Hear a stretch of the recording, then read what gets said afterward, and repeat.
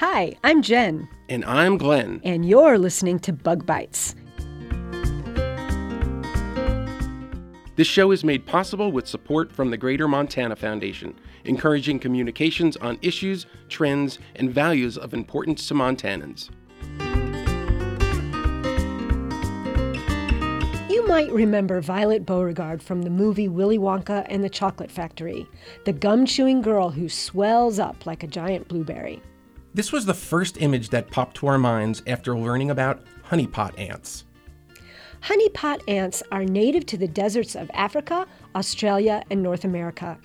In the United States, they are commonly found in New Mexico and Arizona, where they feed on the sugary nectar of desert flowers during the rainy season. Similar to other insects like honeybees and some wasps, the ants store nectar during times of plenty.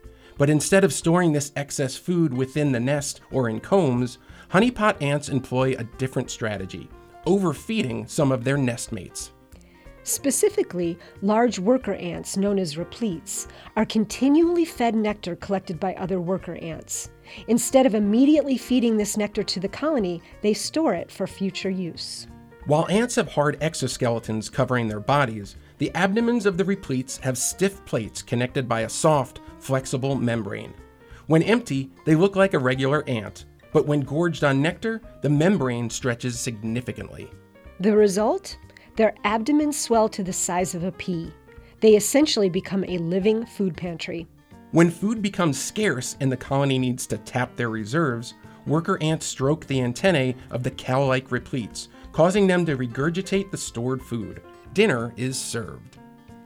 As you can imagine, being gorged on nectar might make you a tasty treat to other animals too, humans included. While you might expect a honey-like flavor, we found them to taste like sweet grape juice.